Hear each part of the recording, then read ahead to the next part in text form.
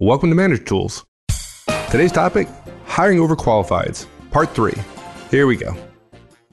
Folks, before we start, I just want to mention the value of having a Manager Tools license. It's $15 a month or $165 a year.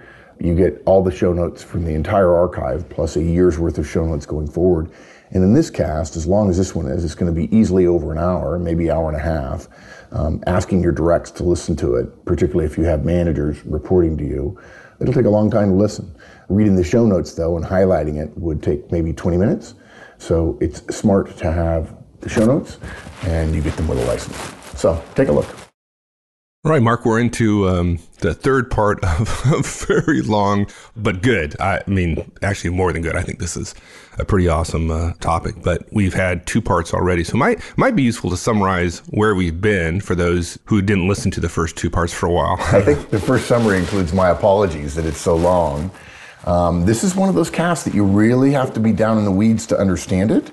And as much as I know that shorter casts can be better, there are some things I just can't distill, and we want people to know exactly what to do, and this one just takes a while. And we're very particular about hiring practices. Yeah, I know. I was going to say, why don't you go longer on a topic that is really important to managers, rather than hiring people. I mean, come on. Yeah, yeah. Who cares about hiring, right? It's only the most important thing you do. Okay, so what we did was we basically started off saying overqualified candidates are also qualified. It's not a negative to be overqualified if you think of it simply as meeting the bar, the standard of can this person do the job or not. And too many people are worried about hiring them, but that's not the problem. The problem is not hiring them. They're probably qualified. The issue is, can you retain them? And retention is a managing problem rather than a hiring problem. And so what we started with talking about was you interview for skills first. What most managers do is immediately embarrass the candidate by saying you're overqualified, as opposed to interviewing them and finding out that they are, or having them prove they are overqualified and relaxing them and getting them comfortable and making them feel like, wow, I'm doing well in this interview. If you do that, you put yourself in a situation of really finding out whether they are overqualified rather than they're just a braggart. And you get to know the candidate a lot better, and it will help you make a determination about their emotional set and their attitude, which is super important in the interview as well. Good. And our next point is being candid about their strengths, right? And the easily corrected mistake that most managers make in this kind of interview is to think that overqualified is a negative, right? And we've talked about it. And of course, it's not. Right. It's wrong-headed. Yeah, I mean, look, of course there's a possibility, there's a weakness there, and good interviewers find weaknesses, right? That they may have a concern. They may have something in their background that causes concern, and we want you to look for that weakness, but their skill level is still not the weakness. Right. Okay?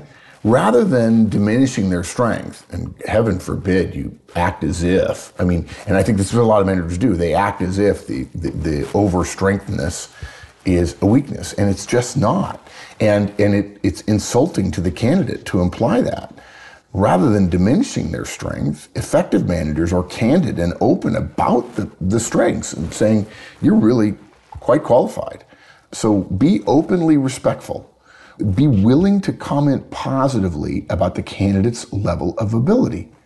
I mean, if you ask a question about X and they tell you 1.5X in terms of skills, at the end of that answer, if they communicate it well, now you may not like their communication skills, which is a completely legitimate reason not to hire them, but if you like their communication skills and they clearly have sharp technical or industry-specific skills, tell them that. Say, I just got to tell you, that's it's excellent. So you'd actually compliment them in the interview? Oh, absolutely I would. Wow. This is the mistake that other managers make. They are saying, well, that's great, but some of those skills I don't need. But if you did, and they probably think that they're overqualified, they think they're good, right? But if you compliment them, is it going to increase the likelihood that they're going to be a little lorded over you a little bit? If you point out specifically what specifically they shared that was distinctly good, that you're not afraid of building them up. But look, they know they're good. If we're asking them standard questions about the skills necessary for the job and that they're truly overqualified for that job, they should be better. And I think too many managers dismiss the strength and they avoid it. They don't ask about it. Or worse, they assume it away. Oh, well, this resume shows that this person is overqualified. And they've said 3 times in the first 15 minutes of the first interview, whatever, that they're overqualified. And another thing they do is they dismiss it by suggesting that the skill that you used to have before you were doing this other job that was better than this one is now a weakness for what we need, because your skills are probably rusty, right? Or that the advanced skills are unneeded. I'm like, yeah, okay, if you can hire somebody, if there are 2 people for a job, one person's qualified and the next person's more qualified, all things being equal, you'd hire the person who's more qualified, okay? But if you try to dismiss, if you try to belittle, because you know you think that there's some cataclysmic failure in their background or something, and you belittle the strengths that on their own are actually a plus for you, it just worries or angers or belittles the candidate. And some managers think that is good. I even had a manager tell me once, well, you'd want to belittle the candidate, right, Mark? Because interviewing, you're supposed to be tough. No, just the opposite is true. Yeah, I've met interviewers like that. We know them. You and I know we them do. Yeah, we do. We know you personally. I'm astounded by the idea that being dismissive or being arrogant about someone's skills or lording your power over somebody else by being disrespectful of what they've done, it would be a good thing. Manager Tools recommends that all interviews are conducted with politeness and fairness and kindness. There's no reason to be rude or dismissive or anything else. Nothing wrong with being direct and saying, if somebody says, how was that answer? Say, well, that answer wasn't good because I asked you X and you told me Y. And then you would say, and that's okay, and let me ask it again. I want to give you an opportunity to succeed. Yeah. You can do that. You can be discriminating and tough and discerning and be polite and professional. It's 2013. I'm afraid that many managers are developing bad interviewing skills and habits and acting unprofessionally, or I agree. They can get away with things today that they won't be able to get away with in a couple of years. And then all of a sudden, when the market's hot, you still got to be thinking of selling. At some point, you can offer, but the person has to want to come work for it. Today, it's easier than it will be. That's for sure. Yeah, and the idea that finding good people would require a different tone in different markets is ludicrous. It just is. Yeah. Good people respond to toughness and kindness. That's what they want to come to work for a boss who's a good person who will get more out of them. Yeah. Right? And look, guys, part of the reason we're telling you this is strategic.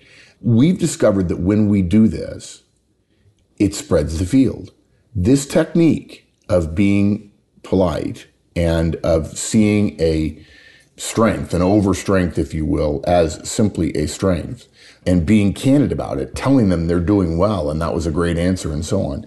It makes the good candidates better because it doesn't go to their head, and it makes weak candidates sloppy. Yeah, well, that's the softball I was trying to throw you earlier that you just passed up on. You took a strike. But the point was that if you do compliment somebody, right, and they become overconfident, and then that overconfidence comes through in the interview, right, and they act cocky, for example, right, then we see things like their attitude. That's what we want, right? What we want is questions that cause good people to look better and people who aren't right for us to look worse. That's the whole point of spreading the field. It's the whole point of making it easier to choose, first of all, who meets the standard, and then second of all, of the people who meet the standard, who's best. Yeah. Yeah. And that brings us to the next point, right? What we're doing here is, in addition to interviewing for skills and fit, we're interviewing for part of fit that is related to why they might be a potential problem or why they might be good, which is interviewing for resilience and attitude. And a lot of managers miss this. If an overqualified candidate turns out to be potentially right, the typical interview that got them there is not enough. Right? Regardless of their fit, we've got to consider the impact of their being overqualified and the potential impact of the professional blemish on their background, what effect that will have on their performance and their retainability. And we'll talk about this later, but guys, if you don't know why someone you ask them early on, which we don't recommend, why they're overqualified and interviewed for the job, and you don't find out, dude, you can't do that. You got to find out. You have to know. And there's a simple test. It's called the BOSS test, but we'll come to that. Look, whether the candidate you're interviewing has a flaw or not, or a blemish on, I love that word, blemish, on their professional background, there's a fair chance that there will be some tension in the workplace once they start. Other folks in your team are going to wonder how they're going to fit in and what value is being given them and whether their extra skills make that person jump ahead of them in their pecking order, right? And look, guys, if you doubt that your directs would do this, ask yourself whether you would do it if somebody who had been at your boss's or boss's level came in and became your peer. And everyone had seen the resume because you had been involved in the interviewing. This person clearly has done more than me, right? You would wonder, how is that going to play out in terms of my relationship with the boss and their ability to get promoted versus mine, or their ability to be number one and get a bigger bonus, even if we don't want to get promoted. Is that a reason for a manager to say no, the effect that would cause on the team? I don't think so, no. It would depend on whether or not, it goes back to the candidate. If the candidate is qualified, overqualified, and therefore qualified, and is professional about it, I'm going to go a little overboard. I'm going to change your question slightly, and the team starts whining about it. That's a management problem, right? Mm-hmm. That's my job. If I can bring in somebody better, then I have to communicate with my team. And by the way, you guys think this cast is long. There's another meeting to have about your folks and say, hey, look, this guy's overqualified. And it would depend on the group I had, whether or not, if it was a fairly homogenous group, I could do it in a staff meeting. If it wasn't, I would do it during one-on-ones. And I'd say, look, don't worry.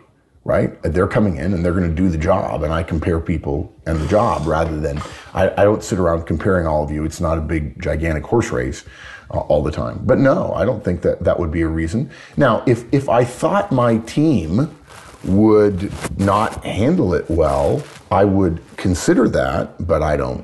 I mean, I can't imagine having a team that wouldn't handle it well. I don't. Good answer. Right? Good answer. I was hoping you would get that one right, since I didn't prep you for it. Yeah. And look, that brings us to another key principle of interviewing, which is job first, candidate second. That's one of Manager Tool's unwritten up until now rules.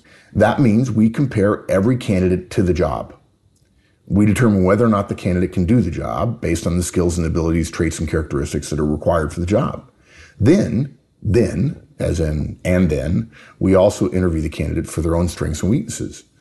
And we have to know that based on their background and what we've learned in our interviews and so on. And in this situation, candidate second means after we decide that for the job they're qualified because they are overqualified, we have to ask about their attitude and resilience about failures and their ability to bounce back from failures.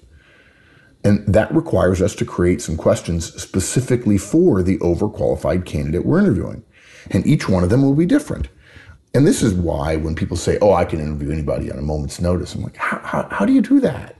That's like a trainer saying, oh, I don't need much time with the material. Give me 15 minutes and I'll be able to train it.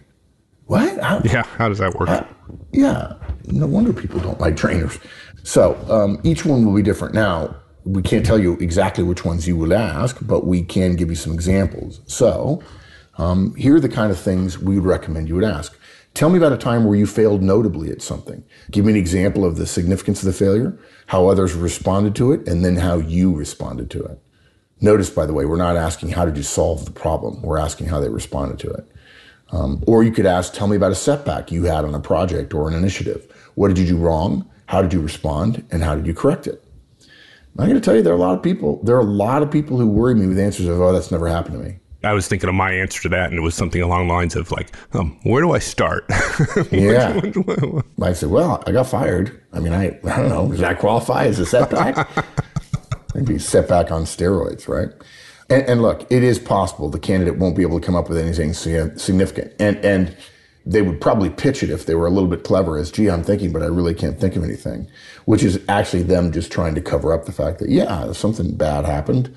But look, that behavior would be misleading at best, and a follow-up is recommended. Failure to admit or to talk about failures is a warning sign, big time. Oh, big time.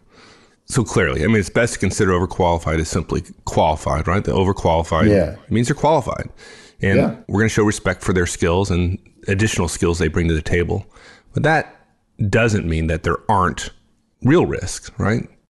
Yeah. The risk, of course, is the managing, what we talked about earlier. But what the manager, what so many managers tell me when I talk to them about interviewing is the risk of an overqualified is what mistake did they make, right? But that's not the risk. The risk is hiring them because everybody's made mistakes. We want to show respect for the skills, show respect for the additional skills. And this falls in the retention risk falls into the candidate's second category. An overqualified person is at a greater risk of loss, even if they accept your job. They're more able than simply qualified candidates. It's funny when I say qualified candidates, it makes them sound blah, uninteresting. When in fact, it's so hard to get hired by a manager's manager that qualified is like awesome. Yeah. We should call this the over awesome cast. But anyway, yeah, they're more marketable in the marketplace, and they can be considered for more lucrative jobs and potentially more career enhancing jobs if they're overqualified. So when we interview, before we offer, we need to make it clear to the candidate that we understand the risks of their potentially elevated value. But we also tell them we're going to be sensitive to their communications about the role they've accepted. So there's no sense. Managers seem to think that that interviewing is this sort of confidential game or something where I don't want to reveal what my side is doing when the other side knows exactly what you're doing, and right. Vice versa. There's no sense hiding our knowledge of the situation of an overqualified candidate. It's better to be candid and even blunt with politeness early, before we offer, to reduce an acceptance based on a misunderstanding. Don't assume. Wow. I bet you that's pretty rare. Yeah, see, managers think that they're secretly trying to find out what the candidate did that was wrong or bad. And the candidate's probably thinking, I'm trying to keep the manager from understanding how bad my failure was, if in fact there was one. Well, I think that belies the amount of power that an interviewer has. An interviewer has enormous power, and provided you're ethical and professional, you use that power. It's a form of role power. It's a special form, a transient form of role power, and you just use it when you don't want to use it the whole time, but you use it when you have to. And so let me give you an example. Here's how it might sound. I hope you've gotten the sense that I respect your skills that you would bring to the team. You're qualified for this role, there's no question. I think you also have the necessary attitude and resilience. That said, let's say I'm interviewing Mike. That said, Mike, hiring you is a risk for me because you have value in the marketplace that we can't reward you for, at least right away, in this role. That means you come to me with an elevated retention risk. And by the way, at this point, if they interrupt and say that they'll stay no matter what, let them interrupt and listen to them and evaluate the sincerity. But don't let them take you off of giving them the entire bit that I'm sharing here. What this means for me, Mike, is I'll have to do my best to encourage you to stay. I'll have to work differently with you about the near-term future than I might with somebody with less skills than you. Now, don't overread that. You would still be one of the team, and to almost anybody else, I'm going to manage you the way I manage anybody on the team as an individual. You're not going to be special other than the fact that everybody's special here, because that's how I manage. At the same time, be honest, I'm going to hold you to a higher standard. It won't help me or the team for you to be anything other than humble about this opportunity. If I get any sense that you're trying to show you're not one of the team because of your experiences, my encouragement for you to change that will be swift and pretty direct. I won't stand for that. Come to work for us because you want to be here, not because you see us as a means to an end. Right? So we tell them that, and their response to that is helpful to us. But this is part of interviewing, everybody being clear. I don't want a Romeo and Juliet, right? Where they're right for us and we're right for them, and we end up not there because we're not candid, or we hire and then we discover there were all kinds of unstated assumptions that we both had that we didn't address, that we didn't put on the table. And it's possible that you put your unstated assumptions on the table as a manager and the candidate doesn't, and you decide still to hire them. That happens. And then it works out just fine. And the fact that you feel like they had an opportunity and they didn't, that you might choose to say no for that reason. It wouldn't be black and white that you would do that. But what would be wrong with being candid with somebody? Ask yourself, isn't that what you would want? And don't you still have the managerial ability to handle someone who behaves in a way that you're surprised by? You can always get rid of them later, and you could say, you know what, I made a bad hire. I've done it. It happens. It's rare, but it happens. And you reduce the chances that you're going to have that problem if you're candid about the retention risks in advance. Yeah, I like that. I tell you, the whole candidness, the whole candor relative to professionalism and politeness and kindness in an interview is a really hard set of behaviors to argue with. It does. It spreads the field. And I'll tell you something else. If you're candid and you're professional and you're polite, while you're also very tough, it makes managers feel great about what they're doing, rather than beating people up or trying to guess or being secretive or thinking this is spy games or something like that. People don't like that, and it causes bad feelings. Yeah, and I guess the other part of it is if you act, tough but professional and kind and all that, and that directness turns that candidate off, and they end up not accepting jobs. Like, good. If that turns them off, I hope they don't accept, because I'm going to have a problem later on when I start getting the feedback, assuming I'm a manager tools manager. Yeah, and this goes to the point of, if you're not a candid, ethical, kind, professional, effective manager, this will cause problems for you later. If you're a jerk, if you're not a good manager, if you're abusive to your directs, being candid in this way is not going to be good, because you're going to create problems of retention. And, probably once a month, I get an email from somebody who says to me, hey, Mark, what do I do about my colleague who does this? And then they say something really yucky. That's my professional word for it, yucky. Like they scream at people, or they tell them, you better not do that ever again, or I can't believe I ever hired you. And then they say, the last line of it is, by the way, this person says they're a manager tools manager. Oh, God. Yeah. And that's the kind of person who says, I'm a manager tools manager. I'm going to interview the way Mark and Mike say regarding overqualifieds.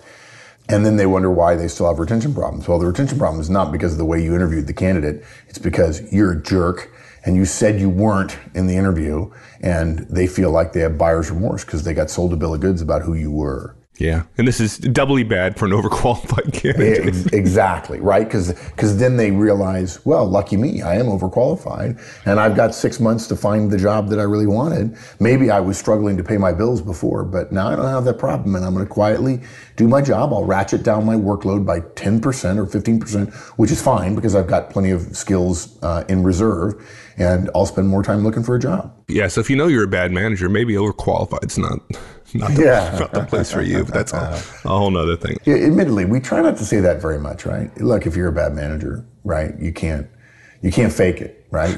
People will figure it out, right? What I want to say, if you're a bad manager, go get a different job. Yeah. True. Yeah.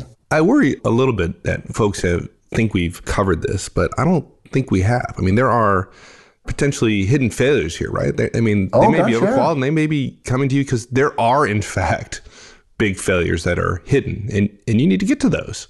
Yeah, look, and sometimes they're known, and if that's the case, that's fine, right? And there's nothing wrong, by the way, with having the candidate explicate a known failure. Yeah, I would do it every time. If there's a known failure 2 years ago or 1 year ago that caused them to having a setback, or there was a gap in their professional life of 2 years for whatever, then you, even if it was already covered, say, I know we've covered this, but I want to cover it in the context of an interview, you would ask.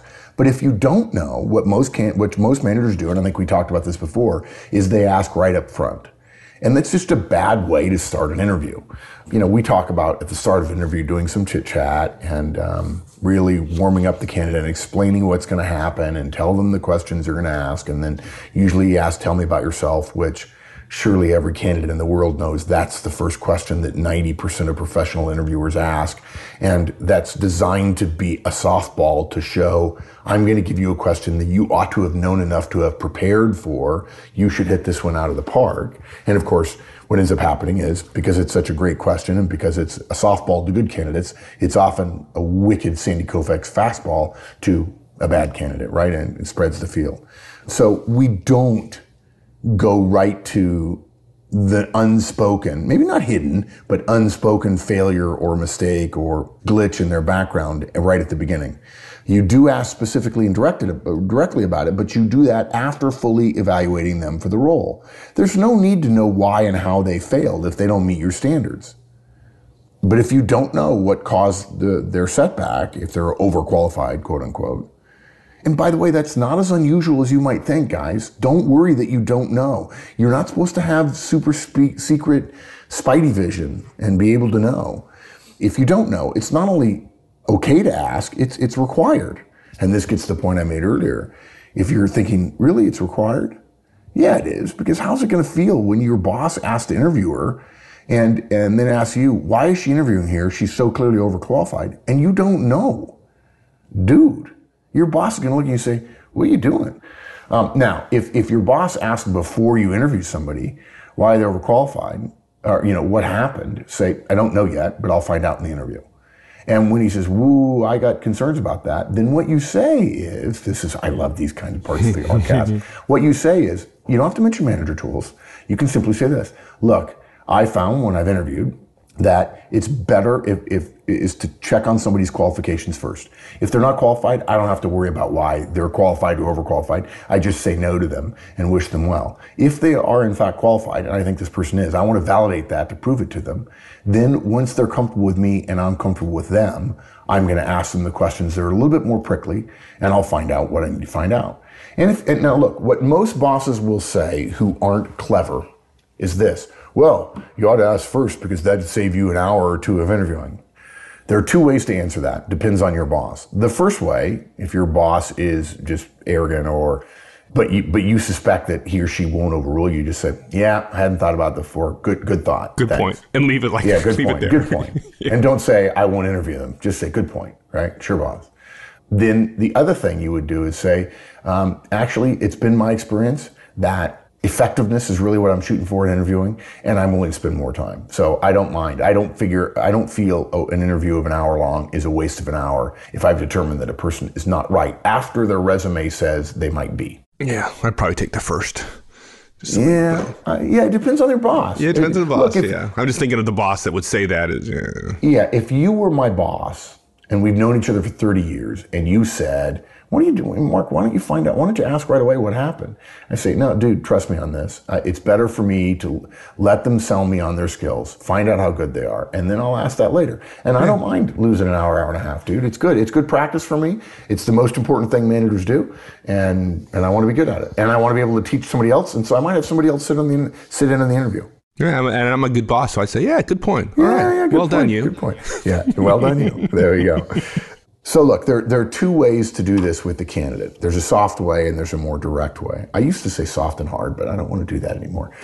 I could say soft and dark, but I won't do that. You can say soft and more direct, okay? The soft way is to say something like this. I don't understand why you're interviewing for this job. You're clearly capable of doing more than this. Why not interview for roles that are more suited to your background? Again, this is happening well into the interview after you've already validated that they have the skills you're looking for. Now look, this gives them the option of explaining the mistake or the error, if there is one, that put them in the situation they're in. It'd be very difficult to answer this question and not mention a key failure or mistake, even if it was 1, 2, 3, 4 years ago. That was the precursor to where they are now in their career. Now, look, some of you are thinking, and I think good analysis, why wouldn't I ask them the question first to save me this trouble of finding out sooner? And I'm just going to say it again. You interview for skills first. I've already said this like twice, right? If you ask this question first, you're likely to get the least possible chance at a truly honest, candid answer. Yeah, that's the key. Yeah, they're not warmed up to you. They're expecting this question early. Yeah, it's our job to rule people out, guys, but it's also our job to find good people. If we're going to get a lousy answer to a question, in part based on when we ask it, we ought to ask it when it will be most effective, not when it will be most efficient. And I alluded to this when I was giving you how to defend against your boss. Efficiency thinking in interviewing leads to short, incomplete interviews and hiring bad fits. Effectiveness thinking leads to more time spent interviewing. And guys, I get that. But it also decreases our chances for false positives. False positive being saying yes to somebody who's not right. Guys, the one place you surely don't want to try to save time, in other words, I'm so busy I need to save time on things, is the most important thing you do. That's like a CEO saying, gosh, I've got all this other paperwork to do and legal stuff to keep track of, so I really probably ought not to meet with my customers. Yeah, and if you've been managing for any more than 2 weeks, we don't need to convince you of this, right? You know the costs associated with a bad hire, right? Do it once and you won't want to do it again. Problem is you don't know how to prevent it. Well, we're sharing that. Yeah, exactly. Yeah, this goes to the law of every warm body has a halo. If all you're looking for is a warm body, guys, everybody looks good. The problem is the halo goes away the day you hire them.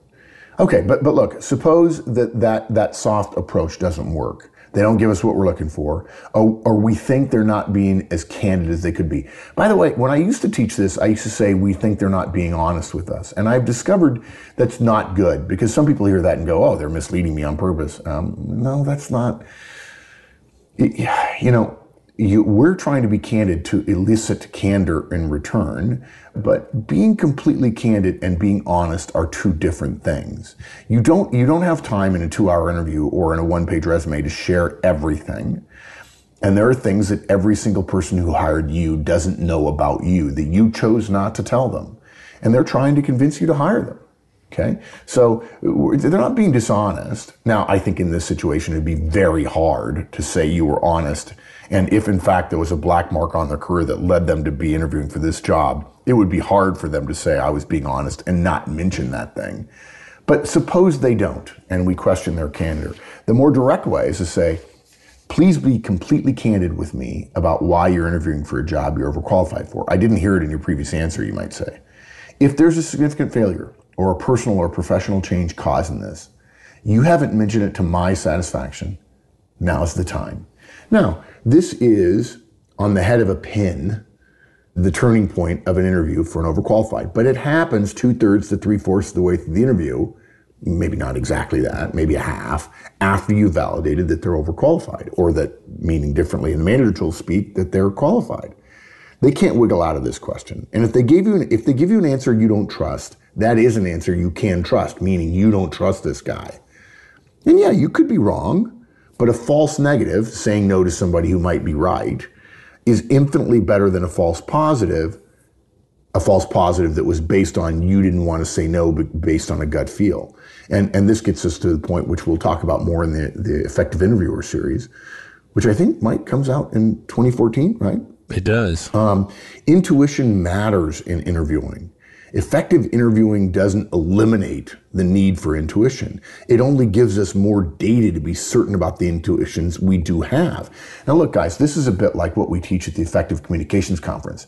When you interact with other people, your brain tries to simplify the world for you by not telling you every single behavior the other person engages in, which in a 3 to 4 minute conversation might be as many as 200 to 300 to 400 behaviors. You know your conscious brain can't handle that. And so your unconscious brain sees all the behaviors and feeds up phrases like warm or friendly or smart, which are not behaviors, but are conclusions about a person based on behaviors you've seen in those first couple of minutes. Well, that is, you have an intuition about a person. You don't know that the person is warm in 2 or 3 minutes. You've just seen behaviors that you characterize as leading you to believe they're going to be warm in the future. That's a form of intuition. It's a form of gut feel. Well, one of the things that makes really effective interviewers is, first of all, wanting more data by going longer. And secondly, wanting more data so that they will have more data to base their intuition on. Right? It's the difference of talking to somebody for an hour versus talking to somebody for a couple of minutes. So intuition's going to come up, and the way we address it, for those of us who aren't naturally intuitive about other people, which is completely fine, even though actually we all are naturally intuitive. Some of us just don't trust our gut, probably because we've been burned before. The more data you have, the more you're going to trust your gut. And that's why you ask specific questions and spend more time with candidates to feel good. So when you feel good about them, the good feeling you have will be based on something you can trust. Thanks, everyone. That's it. We'll finish this one up. I promise you, we'll finish this one up next week. In the meantime, have a great one, folks. So long.